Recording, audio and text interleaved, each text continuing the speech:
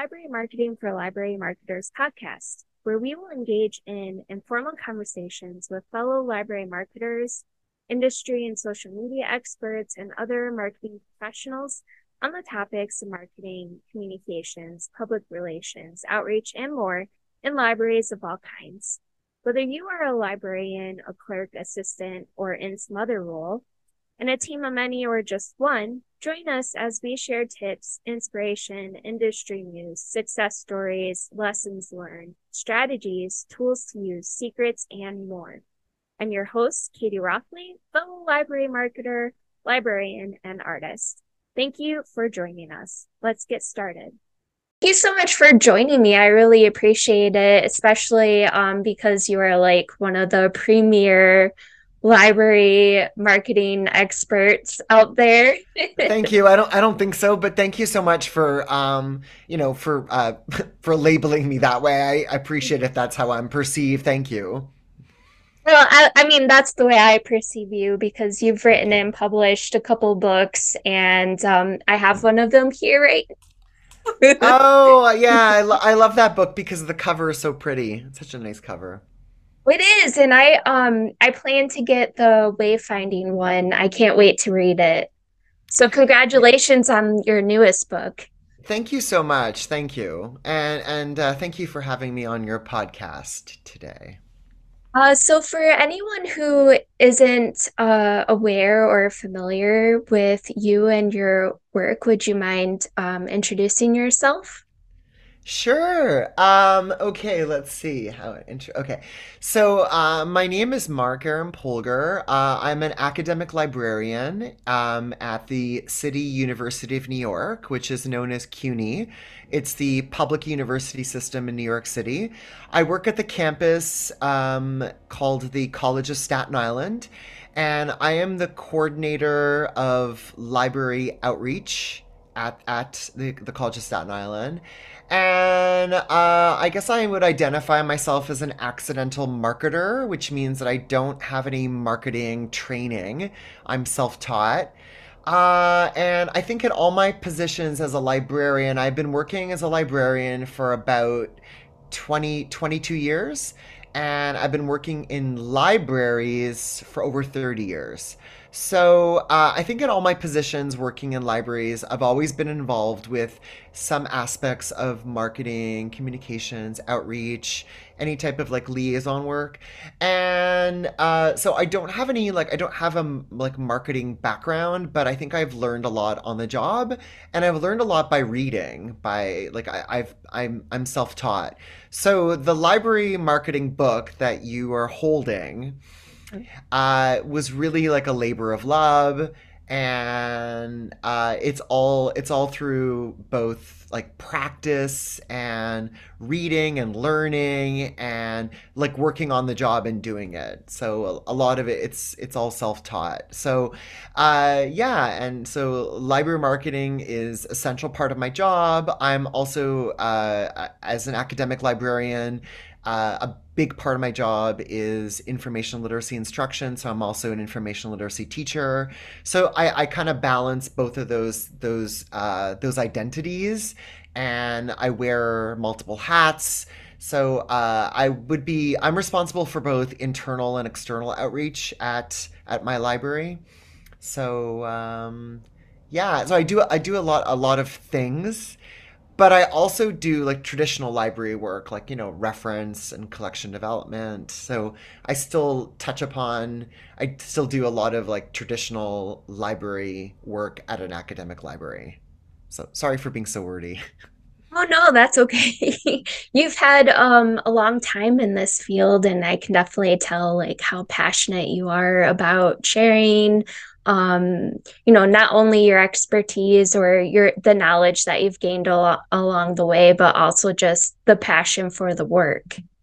hmm Yeah, definitely. I think the key is learning how to develop relationships outside the library and to make connections and to like raise the profile of the library by really focusing on targeting different messages to different users and really focusing on communicating the value of the library by slightly tweaking your messages to different target audiences and different specific groups, both within the institution, within the library, whether it's a public library or academic library, and then outside of the library as well. So that's why I've mentioned that I'm responsible for both internal and external outreach to really focus on raising the profile and raising the visibility of the library, both within the campus and then outside of the campus.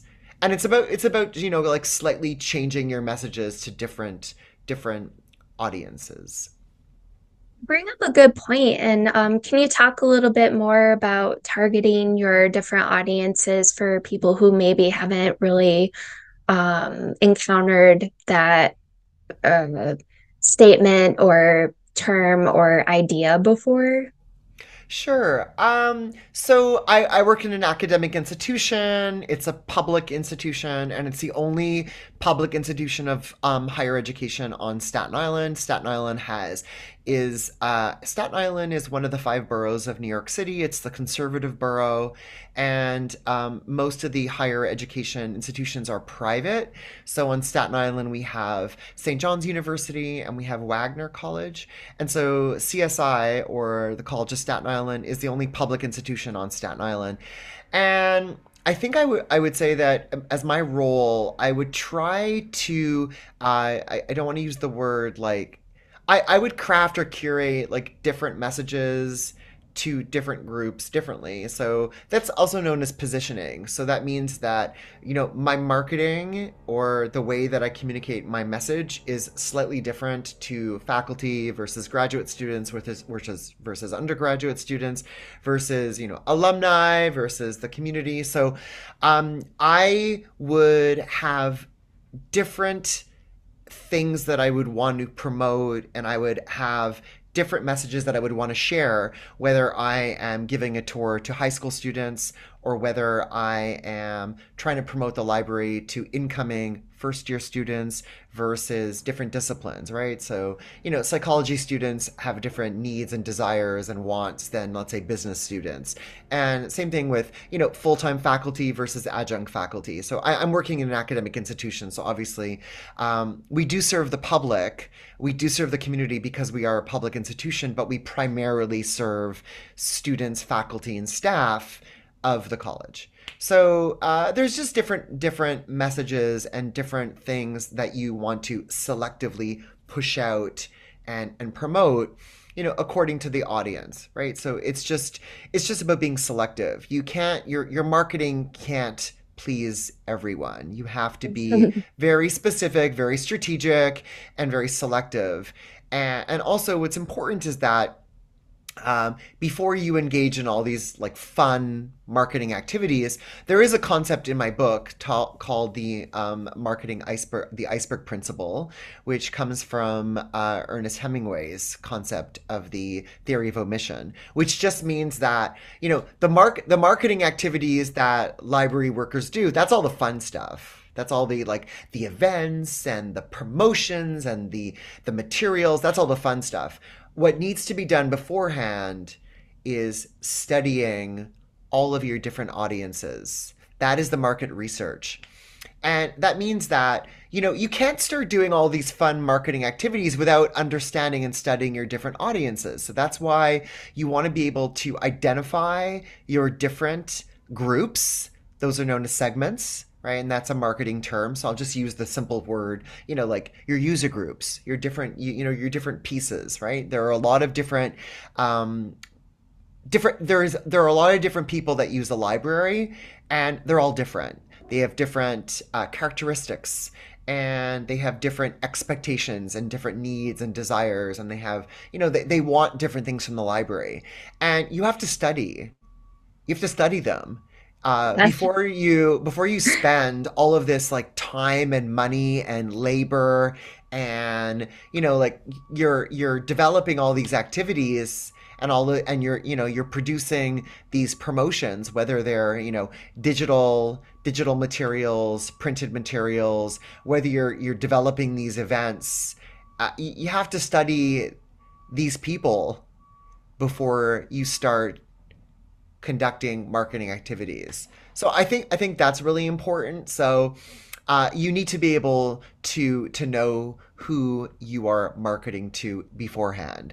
And what I've mentioned in my book was that a lot of library workers have the best of intentions, but they do their marketing upside down, which means that Yes.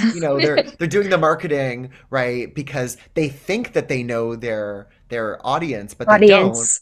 And they you need to study them first. And I think that's the whole point is, do the market research first. That would inform you how to go about conducting your marketing activities. And that's something that I've learned as well. So you mentioned market research. Like, what do you have to do to uncover what your audience's various needs are and wants, and how do you figure that out so you can craft the appropriate messages to communicate to each different target group? Well, number one, ask questions. So, like that part's easy. So there are expensive tools, but there's also like really affordable ones. So, doing simple things like doing like focus groups, interviews, surveys, like libraries do that anyway. So, conducting either whether it's a telephone survey, whether it's a printed questionnaire, whether it's an online survey. We do mini assessments at my library, and when I mean by mini assessments, I mean like 3 or 4 questions, like, and we Mm, do them on okay. we do them on paper. We don't do them online. The reason why we do them on paper is they're immediate, because when someone is in front of you, and even during COVID, when someone's in front of you, and they're responding to a paper questionnaire, we could input it electronically. We can add it to a database, but someone is not clicking on a link to go to an online questionnaire. They're filling it out right away, and it's mini. It's like 3 questions, so it's immediate. So those are one ways. More expensive methods would be like semi-structured qualitative interviews and focus groups. Those are a little bit more expensive and a little bit more time consuming, but they also Mm, glean a lot of rich data. So having focus groups, having semi-structured interviews, but also conducting like other types of sources. So one source of data that is not necessarily primary, meaning you're not actually getting data from your library, but getting mm, secondary and tertiary sources of data like Pew Research. I love yeah, Pew. that's a good So one. Pew Research is great because you're getting like demographic data that really informs you about your community. So whether you're getting like census data, community data, Pew Research, Gallup polls, Nielsen ratings, you're getting Oh, data from secondary and tertiary sources that really informs you about your particular audience. The ACS, which is part of the census, the ACS is the American Community Survey, which comes out every year, because the census comes out every 10 years, and the economic census comes out every 5 years. But if you're getting the ACS, which is a yearly, the American Community Survey, which comes from the census website, that gives you a lot of really wonderful data about different communities. And getting that data, especially demographic data, can really oh inform yes. you. It can inform you about your audience, right? So there are a lot of secondary and tertiary data sources, whether they comprise, it's census data or community data, or any type of survey data that might not be survey data from your library, but survey data from other sources, whether it's local, regional, national, international. That really informs you about your audience. So the reason why I'm recommending Pew is that if you work in a public library or an academic library, you're going to have a lot of Gen Z. Yes. You're going to have a lot of Gen Z. You're going to have a lot of baby boomers. You're going to have a lot of Gen X. I'm Gen X. And, like, not to give, like stereotypes, but Right. we don't want to stereotype our users. We want to actually get data that is reliable, that can inform us how we want to conduct our marketing activities. So use Pew Research. It's free. So, but there's also Nielsen, there's also Gallup polls, there's also there's a lot of data sources that are reliable and authoritative that you can use that would help you in your marketing decisions. I'm sorry for being so wordy. Oh, it's totally fine. And thank you for sharing all of those really helpful, essential resources, especially for primary, secondary, and tertiary data. So, if a library was to conduct its own survey, how often should they offer the survey, and what are the most helpful questions to ask? I would, like a lot of times people do it like once a year. I would definitely recommend doing it more than once a year, but it just depends on staffing, it depends on resources, it depends on your budget. Sometimes it's not that it's super expensive, but I think analyzing data, it could be time consuming. Yes. And that could be like that can take staffing. So it's not that it's expensive because I think that survey research is the least expensive because it captures like a really huge audience. It's like it's pretty cheap, right? You're able to collect data from a huge, a huge sample, and whether it's an online questionnaire, whether it's a paper questionnaire, you're gathering a lot of really valuable data. Now, it might not be as rich, detailed data as conducting semi-structured interviews, but I think that like a questionnaire, whether it is, a telephone survey or a paper survey or an online survey, however you survey your users, is really great because it's an inexpensive way of capturing a huge sample of participants. Uh, that's one issue. I would always recommend asking open-ended questions because you get like Mm, get the most valuable results, and you get yes. like a lot of richer results. It's not that I'm against closed-ended questions, but closed-ended questions are just like yes or no, and it's not really as valuable as asking open-ended questions. And also making sure that your questionnaire is not too long because then people won't want to complete it. So That's that's for why at sure. my library we have a lot of questionnaires, but they're short and they're mini. And I mean like 3 questions, 4 questions, because they're done within a minute. So, like you're not going to have like participants being exhausted because you're going to have them quickly respond to this questionnaire. As per your first question, um, I work in an academic library, so I would say that we do questionnaires once a semester. Oh, So, okay. but I think it depends. And maybe in a public library, maybe you'd want to do it once a year. But it just depends. It depends on a lot of things. Like, ideally, if you had the the time, how about doing a questionnaire for every season? Because, and I only worked in a public library for 1 year. Most of my career, I've worked in academic libraries. But in a public library, my understanding is that every season's different. So in the summer, you have, kids are out of school, so you might have the summer reading club. So Yes. so I think that like the summer would be different than, let's say, the fall or the For winter. sure. It So definitely is. therefore, I think that it might be valuable to have, a questionnaire for every single season. Ideally, that's just but it just depends a lot. It depends on a lot of different things. I can still hear you, but you're frozen. But it's okay. I can still Yes. hear you. My camera decided to turn off and I'm not sure how to turn it back on. It's okay. I mean, I can still hear you perfectly fine, so it's fine. Okay. Um, so for libraries that want to do like a paper survey, is it important to invite people to take it, or do you just leave it out there for people to passively encounter and decide if they want to fill it out for you? So, okay, so there's different kinds of sampling. So there's like there's purposive sampling where you are strategically selecting people, right? So I do that, meaning I seek out people that are in the library. So that I don't know if that makes sense. But there's also convenience sampling, which is like, like another thing too is like, you're sampling people that happen to be in the library. So whether something is, purposive and strategic, and you are purposely seeking out specific people, which I do that sometimes, or there's also convenience sampling, where you're sampling people who are also in the library, but also there is what you had mentioned, like leaving the survey out there and leaving a paper questionnaire out there and having people come and complete it. So that's another way. So there are different kinds of sampling. There's random sampling.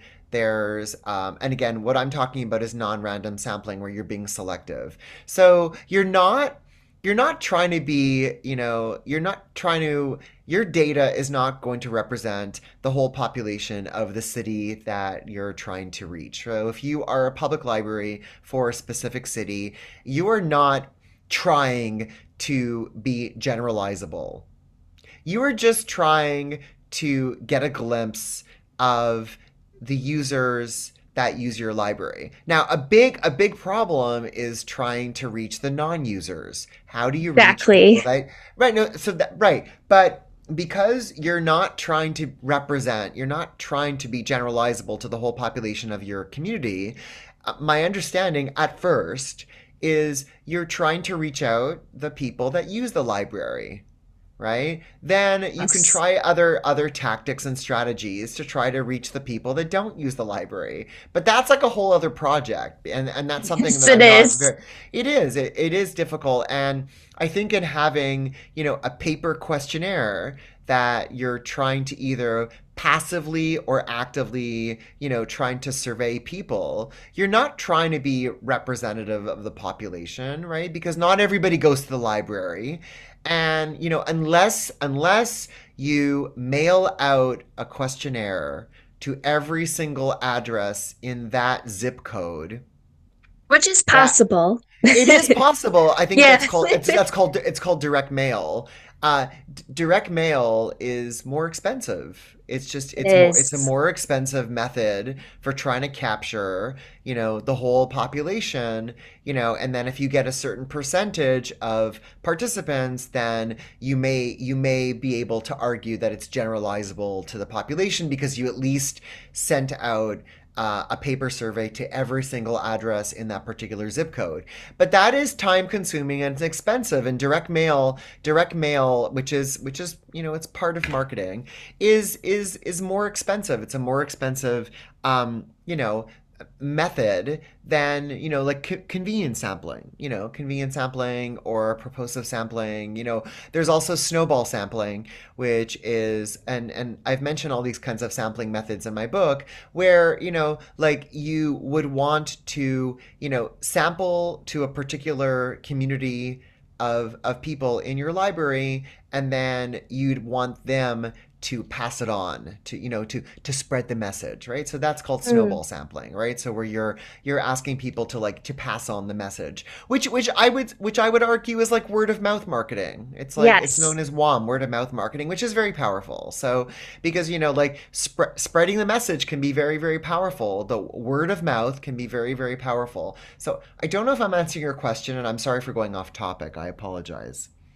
That is totally fine. Kind of in the same vein, it's really interesting, and I talked about this with Chris in the other episode, but I think a lot of us just assume that if we build it, they will come type of mentality. The library is there, people will just come and they'll know about us, they'll come use it. And I think like uh especially now there seems to be more effort into trying to understand marketing and how to do it properly because we can't rely on that old thought process of just being there. Yeah, I would agree. And I think the reality, and I'm sure is we are in some type of competition, with Google, YouTube, social media, Facebook, Wikipedia. We're in competition with the internet, essentially, and this has been going on for like 25 years. The internet, when it became popular amongst the general population, the library was no longer the monopoly to get information, and people used the World Wide Web, they used email, they used news groups. Now, of course, I don't know like what generation you are, but you might be too young, or maybe you A do remember millennial. new. Okay, that's fine. Thank you. News groups, which was known as Usenet, news groups were in the 90s, and they were like bulletin boards, basically Yes. like online bulletin boards. And they provided a really great source of information, right? And I would say that news groups and even Gopher is before the World Wide Web. And again, this is Hmm. all old stuff in the 90s. So Gopher's before you know, they provide a lot of information where the library no longer became the monopoly to get information. So, like in other words, the sad reality is if somebody if anybody is looking up a research topic, like before the internet, the first place you go would be an encyclopedia. And now people go to Google, which is perfectly normal. Yes. I get it, I understand. So I agree with you. It's not like Field of Dreams. I'm referencing that Yes. 1988 movie. I think it's 88. That like I if you always build think it, about it too. yeah, like we have to be proactive because we can't assume that, we open the doors of the library and they're just going to they're going to come in. Flock to Right. us. So I think we're still valuable. I think that Hmm. libraries are still relevant. I think we're still Hmm. needed. Both our physical and virtual spaces are top notch and really cannot be compared to Google or YouTube or Wikipedia or any social media. However, the fact that like you can go onto the World Wide Web and you can get information instantly. Obviously, it might be garbage information, it might be false information, it might be, inaccurate, it might not be credible, it might be, junk. But the fact is that it's so easy to get instant information on your phone or on your laptop or your desktop.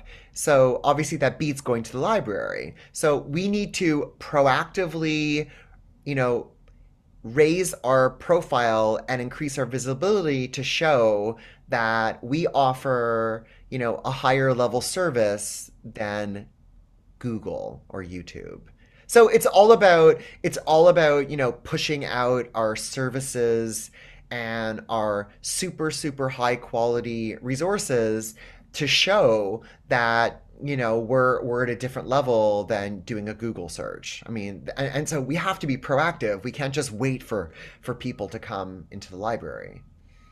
And I think I can comfortably say I speak for a lot of public libraries when I say that we're relying heavily on Facebook to do a lot of the heavy lifting for us because it's convenient and they have like an ad or a boosting service that you can pay for, and it's really nice because then you can get specific in the target area or Mhm. the age range you want to reach. But I also think it goes back to what your message is and crafting that to target a specific audience like you said before. Yeah, and also I know Facebook. I know that the Facebook ads you could create like the ideal like target audience and target market, and I totally get it. But Facebook is doing it for you. So you have to put trust in Facebook that they're really targeting those ads to the right target audience, and you hope that they're doing it properly, because we Yes. don't have I don't know if we have a lot of control in that. Then you're like paying money and you're assuming that Facebook's going to do it properly. And I think it's all about the message. So, crafting a message with, and I'm not going to like dumb things down, but crafting a message that is highly visual, that users can connect to. So it has to be highly visual and they have to kind of connect to it, but not a lot of words because I don't think that people like to read. I know that sounds Right. really terrible because we're like library workers Yes. and we work in libraries, and whether we are, like librarians or, like library media specialists or library clerks, we work in libraries, and it's really, I have to say, it's kind of sad to think that I think that like people don't like to read. But what I mean is that Their people attention don't like, span. yeah, I think what I meant to say was people don't like to read large bodies of text online. And since Yes. we devote a lot of our lives online, I don't think people like to read large chunks of text online. That's what I meant. So in other Yes, words, I agree. like having as few words as possible, having something that is highly visual, and of course, as per those design rules, usually when you see a digital image, it's usually you have to like based on eye tracking, and this relates to market research. Usually, digital images are viewed either in an F pattern or a Z pattern. Now, I think things could change. Things could change. But normally, the way that we look at web pages or we look at digital images is in the Z or the F pattern. So you have to craft your message with that in mind. So the way that you place your text, the way that you make sure that your text is ADA compliant by having alt text, making sure that you don't have too much text, making sure that you have a really compelling image that connects and resonates with your users. So I think that I think marketing can be a challenge, but I think it's easier if you ask those questions from your audience first so that that informs you so that you're doing your marketing properly. So then who would you say is responsible for asking those questions? Do you think it's the the staff that's in charge of marketing or communications, or do you think that's the responsibility of the administration?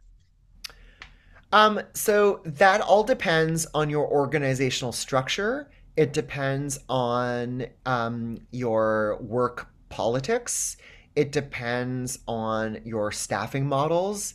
Some public libraries have a marketing department. Some public libraries have like marketing people. They don't have like a library science background. They don't have to, but they have a marketing background, or they might have a journalism background, or they might have a communications background. So your marketing communications people, number one, should be good communicators, should be good writers. That's why I think like having a journalism background is good, but you don't need to have an MLS. You don't have to have a Mm, library science background. And so whether your public library has like a marketing department, or so whether it is a communications department, whether it's called internal affairs or internal communications, external affairs, whatever the name is, whether the department is called PR for like public relations or whether it's mhm. called marketing, whatever it is, it's the same group of people, right? It's like it's marketing people, it's PR people, because PR, public relations, is a if, and I have this in my book. If marketing was an umbrella, Yes. PR would be a spoke of the umbrella. Mhm. It would be a spoke. Outreach, which is what I do, is another spoke of the umbrella. Communications is another spoke, because marketing as a very broad general term is the umbrella, and the spokes are the different parts, right? Communications, outreach, public relations, publicity, that's another little spoke. So Mhm. whether you have like a specific publicity department or a PR department or a marketing department, to answer your question, I don't think you need to have necessarily administration or or necessarily librarians doing it. It could be marketing people. So my example would be for collaborations and co-sponsorships. My dean does it. My chief librarian, who is Mm, my associate dean, she seeks out those partnerships, okay. right? Right. Um, I'll do the legwork, but she seeks out those partnerships and collaborations. I do a lot of the paperwork and I do a lot of the, again, the assessment and a lot of the like behind the scenes. Hmm. And the way that my library is our organizational structure is very horizontal, not vertical. Ah, So okay. in vertical, you have like lots of bosses, you have lots of like supervisors. So in my library, we have about 75 staff, and the organizational structure is very flat and very horizontal, which means we have one boss. That's it. Just the Mm, associate dean. That's it. Our okay. associate dean is our chief librarian, and that's it. That's all we have. We don't have any other like supervisors, and a lot of us have coordination. We have coordinating roles, but like I don't supervise staff. Like I don't Yeah. I coordinate like activities, but I don't supervise staff. I don't hire staff. We have one chief librarian, and that's it. So, but a lot of organizational structures are vertical, so they have a lot of different supervisors and a lot of different managers. We don't have that at my library. So, Okay. to answer your question, I think it just depends on the institution. So some public libraries have marketing departments. Some academic libraries have like, like a marketing person. Hmm. I'm the outreach person. So that means that I'll develop, the signage, the digital signs. I would update like our newsletter. Our newsletter is a blog, right? So we use like a blog software for our newsletter. Mm, Uh, I update like, so I update like a lot of the different types of like the social media and the messaging. okay. So that means that when something goes on the calendar of events, or it goes on social media, or it goes on our slideshow on the website, I'm responsible for the message and the image and Mm, the promotion and I think the spreading of that information, the assessment, so the market research okay. that informs us and on how we have to conduct our marketing activities. So that would be something that I would be responsible for. But I think at the higher level, at this strategic partnership level, I think my chief librarian tries to seek out those partnerships. So how much time do you spend on the assessment part of your work? I think that would be like the background research. So for example, we before the pandemic, we would show monthly movies, and we would show monthly movies to first year students for credit. So first year students would have to get credit called Clue Credit, and Clue Credit was specifically credit for first year students. And showing films, specifically films with a social message, not just Hmm. regular Hollywood films, but films with a social message. We would show films, but the reason the choice of films would be based on the assessment that we would evaluate, that would inform us of the kinds of films we would show. In other words, we would ask students to provide feedback on the kinds of films they'd want us to show. So Okay. we don't randomly choose movies. Mm, We would choose films that are based on like assessment data that we would kind of go through. So it's like helpful. So that you're not making assumptions. You're actually getting input from the students. Yeah, I mean, okay, I'm gonna say that sometimes my chief librarian will make assumptions, and Oh, okay. I have to remind her that it's dangerous to make assumptions, because like a perfect example is you make assumptions about a library program or event, and then Yes. no one shows up, zero, no one Oh, shows that up. happens Well, more often than not. it's Yeah. because people make assumptions about what they think their users will love, and they're wrong. Of Hmm. course, they're wrong because they never asked. So, I mean, that's a perfect example. Like, if you have nobody coming to an event, it's because you probably didn't ask them if they even wanted to have that event to begin with. So, I mean, because again, we make assumptions. We have the best of intentions, but we make assumptions, and we should not be making assumptions. So. Well, then so on that topic, because I've been in that position before, then I wonder if it was a good program, but maybe there was a competing community event or it just wasn't Oh, the right time or yeah, we have that all the time. Yes, yes, yes. So at my campus, we are competing with other events on campus, and especially sports. yeah, and there's nothing you can do about it, right? So Yes. we have our events during club hours. Club hours are offered twice a week during a 2 hour period, Tuesday and Thursday from 2:30 to 4:30 when there's no classes. So Mm, we okay. do offer we offer a lot of library events, and some of them are worth Clue credit. And again, Clue is a unit or a unit of credit that is offered to first year students. So we offer things that are offered Clue credit because that's an incentive, for giving Hmm. them credit. And a lot of our events are on Zoom now, and amazingly, because they're offered on Zoom, the attendance is higher. Obviously, the attendance is higher because there are no like geographical boundaries. You can attend a Zoom event from anywhere. Before, our events were in person, and now they're on Zoom. We're going to slowly go back to in-person events, but our events are still on Zoom. But I think that you're right that there are competing events on campus, like there are other competing events in the community that are going to, be, competing with our events. And that is completely normal, Yes.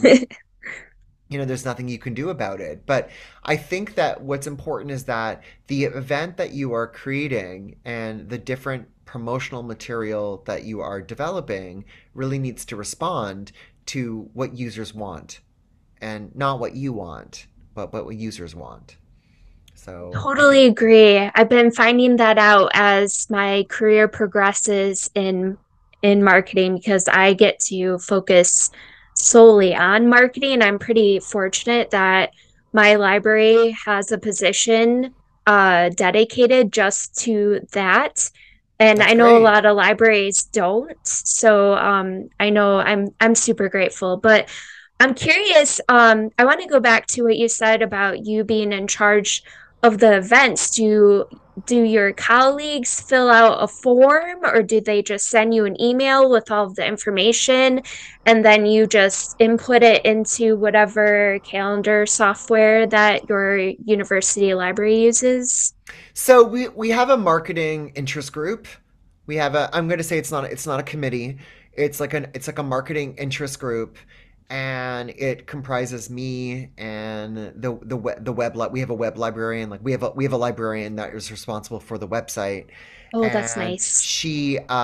she's also responsible for Twitter. So in other words, she maintains Twitter, which has a different message Yes, it than does. very different than like I'm responsible for Facebook and Instagram. Now I am on sabbatical this year, so I am away from my full-time job for an entire Mm, year because I am working on completing my PhD. And my PhD is not in library science. My PhD is in education, so I'm working on completing that.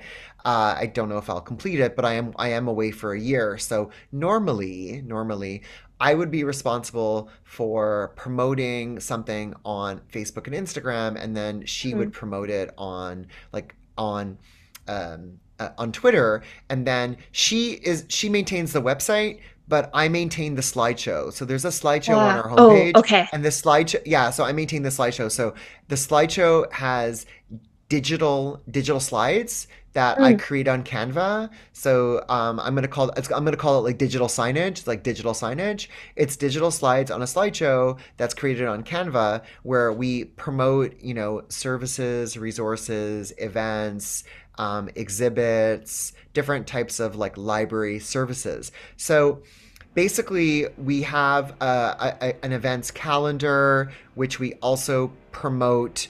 It's an events public calendar. We also have a private calendar that's for the staff internet. Mhm. It's also promoted on our blog, which we use libats, which kind of, it looks like a newsletter. It looks like a newsletter. Okay. um, it's not updated the same way that like a weekly newsletter would be updated or a monthly newsletter. It is updated like blog post by blog post. And the advantage Mm. is you can repurpose a blog post because it has a unique URL, you can repurpose it and you can actually forward it on social media because Oh, each blog post is like a separate article. So it could be repurposed and it could be shared on different platforms. So it it's can be helpful. shared on the website, it can be shared on Twitter, it can be shared. So it's not like I'm not linking to the entire newsletter, I'm linking Yes. to that specific article. So that blog post is we use and for we have email marketing, but we don't have specific software. Okay. We go through the university's broadcasting system, and when we broadcast it, we can broadcast it to a specific group. So we can broadcast it only to faculty, only to students. Like so, we do have some choices as to which segments we're going to target that message to.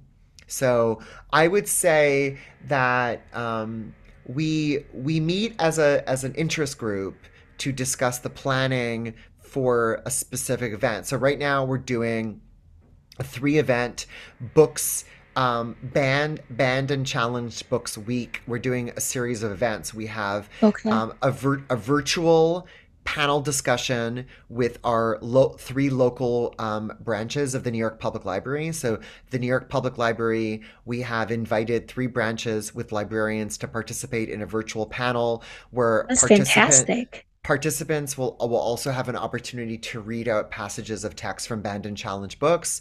We have an event with one of our librarians who is going to talk about the historical origins of banned and challenged books and show a film clip from the movie Storm Center with Betty Mm, Davis. And so that's going to be on Zoom. And then we have monthly, we have the New York Public Library, which is our public library system for so New York City is complicated. New York City has mm. 5 boroughs. We have 5 boroughs, but Yes. the New York Public Library only covers the boroughs of Staten Island, Manhattan, and the Bronx. So that's 3 out of 5 boroughs. And then Queens has a separate system called the Queens Public Library. It's a separate Hmm. system. And then Brooklyn has its own separate system. So it's very complicated because New York City, which has 5 boroughs, have 3 separate systems, which does not make any sense at all. Does not make it's one city. It's one city, but we have 3 different systems. So the New York Public Library system, which comprises Staten Island, Bronx, and Manhattan, there we invite them every month to visit our library for library card signups. So in Oh, that's celebration nice. of library card signups is this month. It's September. So for Yeah. September, we have them visiting our library to solicit new library card signups. But they're coming in September because it's library card signup, but they come every month. I invite them every Okay. month. So this is a That's nice. collaboration. Yeah, we've been doing this. I've been responsible for this collaboration for about 8 years. So we've been doing this for 8 years. They come every month. So and it's really great to promote the public library, and they do it like it's good for us because we're promoting the public library. It's good for them because they're promoting the Yes. public library to college students. So I think it benefits both of us. Honestly, I think I represent some of the public libraries in that they wish their local schools, and I know I'm not throwing any shade or anything because I know teachers are busy and everything, but we wish they would seek us out so we could have a nice collaboration like that. Yeah, I think that I do recommend that you develop a relationship with if you are in a city or a community near a 2 year college or a 4 year college or any kind or even I mean I've developed relationships with local high schools. So that means that we have high schools that visit the library for a tour. They will also visit for a bigger, like a deeper type of like orientation session where it's not just a Okay, tour, but it's more of a instructional session. But we also have high school students that come for classes. So that's very they nice. have like information literacy classes that I give. So I mentioned that I'm also an information literacy teacher. So that means that my department we teach an information literacy course. So I have to say I wear multiple hats. So, Yes, a I'm on lot the of us reference do. desk. Yeah, and I think that's just that's a general pattern with with library workers, where we wear multiple hats, where, we sit on the reference desk, some of us sit on the circulation desk, some of us, we do a lot of like liaison work where we are collaborating and we're acting as like PR people with different, Mhm. different user groups. And then, we're also involved in, maintaining the website, developing content for the newsletter, developing lib guides, and, teaching in a classroom, teaching on the reference desk, teaching on, virtual chat, because, virtual reference can be a teaching opportunity, not always, but it can be. So Yes. I recognize that we wear multiple hats. So I'm primarily a reference librarian who's on the reference desk sometimes. I'm involved in one on one consultations. I do teach an information literacy class in my department, and I'm also the marketing outreach person. So we do a lot of things. We do a lot of things. So. I think that should be library's slogan. We do a lot of things. Yeah, and I think we wear multiple hats that we have kind of like mixed identities where like really I would argue that a lot of us like we don't really know what a lot of the community doesn't really know what we do, and I think our roles are so different. We have a librarian who just works on the website, and so like that's very very different than what I do. Like Yes. she works on the website. She is an administrator for like lib apps, so she does like all the lib guides, and she's an administrator for lib guides, and she's also the administrator for the staff intranet. So like that's like very techy. That's very very techy, and that's very different than another librarian who it doesn't do those things. We have an emerging technologies librarian who focuses on identifying Oh, that's amazing. emerging technology so that we can teach better and that we can offer it's mostly I would say it's probably identifying emerging technologies so that we can teach better and that we could so students can learn better. But her role is also very very very unique and very specific. So, but it's very different than what I do. Very very different. So. So I realize we're 8 minutes away, or yeah, 7 minutes away from an hour, and I could totally ask you more questions and take up your whole day. But We can in always do a close, part two if you want. If you ever want to oh do a part two, yeah, that's fine too. oh that would be Yeah, fantastic. I would love to yeah, do a part two. yeah. If But you want, no are you problem. going to be at the Library Marketing Communications Conference this year? Yeah, I'm presenting. Oh, excellent. Yeah, and not only that, I've been going. I was I was part of the founding committee, so I'm no longer on the planning committee, but I was part of the founding committee of people that started that conference, and I was involved in the planning for many years. I'm no longer involved in the planning. Because now there's like a separate it's like a separate kind of a separate nonprofit group that is Mhm. responsible, and so I'm not really part of that anymore. But I've attended every year, even during COVID when it was virtual, right? But I've attended every Yes. year, and I've presented many years and I'm presenting this year. So. Oh, that's fantastic. I definitely want to attend your session, but in Okay, I guess so. closing, We'll meet in person then. well, yes, we will. Yes, Yeah. I will totally like wave at you and everything. So in closing, I just want to say thank you again, and I definitely want to do a part two, and I want to Sure. wish you good luck on your PhD. You're totally gonna finish. And where can people Thank find you you. online? So my website is markaaronpolger.com. I can send you the URL after this podcast is recorded. I can send you yeah, so it's just my full name, markaaronpolger.com. And I don't like in terms of my social media, a lot of it, like Facebook is more like for like family things, so Mm. I don't really post professionally on Facebook. I think I post mostly professionally on Twitter because I do post like Okay. library stuff on Twitter, and my Instagram is mostly just food, so it's not like that professional. But yeah, I am also editor in chief and founder of the first open access scholarly journal devoted to the marketing of libraries. So if you Google Marketing Libraries Journal, very different than the Marketing Libraries newsletter, Kathy Dempsey, who is another library marketing expert, is the founder and editor in chief of MLS, which is Mhm. Marketing Library Services, which is a professional library marketing newsletter.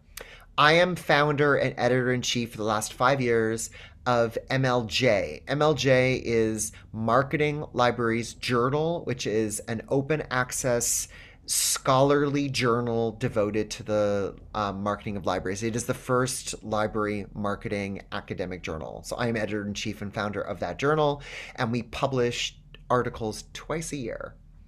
That is awesome.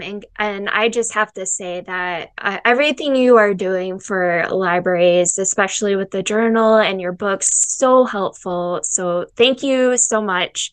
Great. And I'm going thank to you so speak much for for pushing everyone. my thank you for showing everyone my book. It's a beautiful book. It's called Library Marketing Basics. It was published in 2019. It's a big book. It's about 330 pages, but I think it provides a really good 101, a really good introduction to Oh, library yes. marketing, especially for beginners. And I think it's a really good introductory text for people who are new to library marketing. So you can find it on Amazon. It's published by Rowman and Littlefield, and it was published in 2019. So it's not that old. It's not that old, but No, and my I was reading it because I'm great, going to present at my local Michigan Library Association great, conference in great. October, which I'm a little nervous, but also super excited about. So yes, I will definitely be citing you in my presentation. Wonderful. And then the most recent book, which came out in November, is called Library Signage and Wayfinding Design. It also has a beautiful cover, and it's published by ALA Yes. Editions. It's also on Amazon as well, and that one is a smaller book, but it's also like the my books are very they're not intimidating. They're really easy to read. They're like very easy to read and Oh, very yes. practical. They're I like second that. yeah. So I'm actually working on another book right now. So I have a book contract to work Ooh, on another book. So excellent. yeah. Oh, I can't wait for it. Yeah, it's going to take a while to be finished because I'm also working on my PhD and my dissertation. Yes. So that those are two big projects which are going to be like again slow and steady. But I do have a book contract to work on another book that relates more to um, digital marketing. So more Oh my goodness. yeah, more like focusing specifically on online marketing techniques and tools for so I would say like digital marketing for libraries. Oh, that That's is the so needed. So yeah. yes, I mean, yeah, take your time. We definitely need that. Thank you. Thank you. It was Well, thank wonderful you. to chat and nice to meet you, Yes. at Sorry least for the about my time that the camera. not a problem at all, not a problem at all. So I can always again email you maybe look a few links so that Perfect. folks Yes. can reach out to me and contact me, and I can send you my email address. And after this podcast is finished recording, I can just send you an email with all this information. That's perfect. I will And a put it in part the two would show be notes. fine. A part two would be Okay. fine. It's not a problem at all. Yes. I Just would love to. not a problem. We can talk about some like we can talk about a different a different topic that relates to marketing. Maybe we can talk about signage, or we can talk about something that is a practical library topic that relates to marketing. I'm happy to talk about it. Well, thank you so much, Mark. We will Of definitely do course. that. Great. Excellent. Thank you for having me, and please keep in touch. Thank you so much. I will. Have a good Okay. day. Thank you. Take care. Bye. Bye. Bye.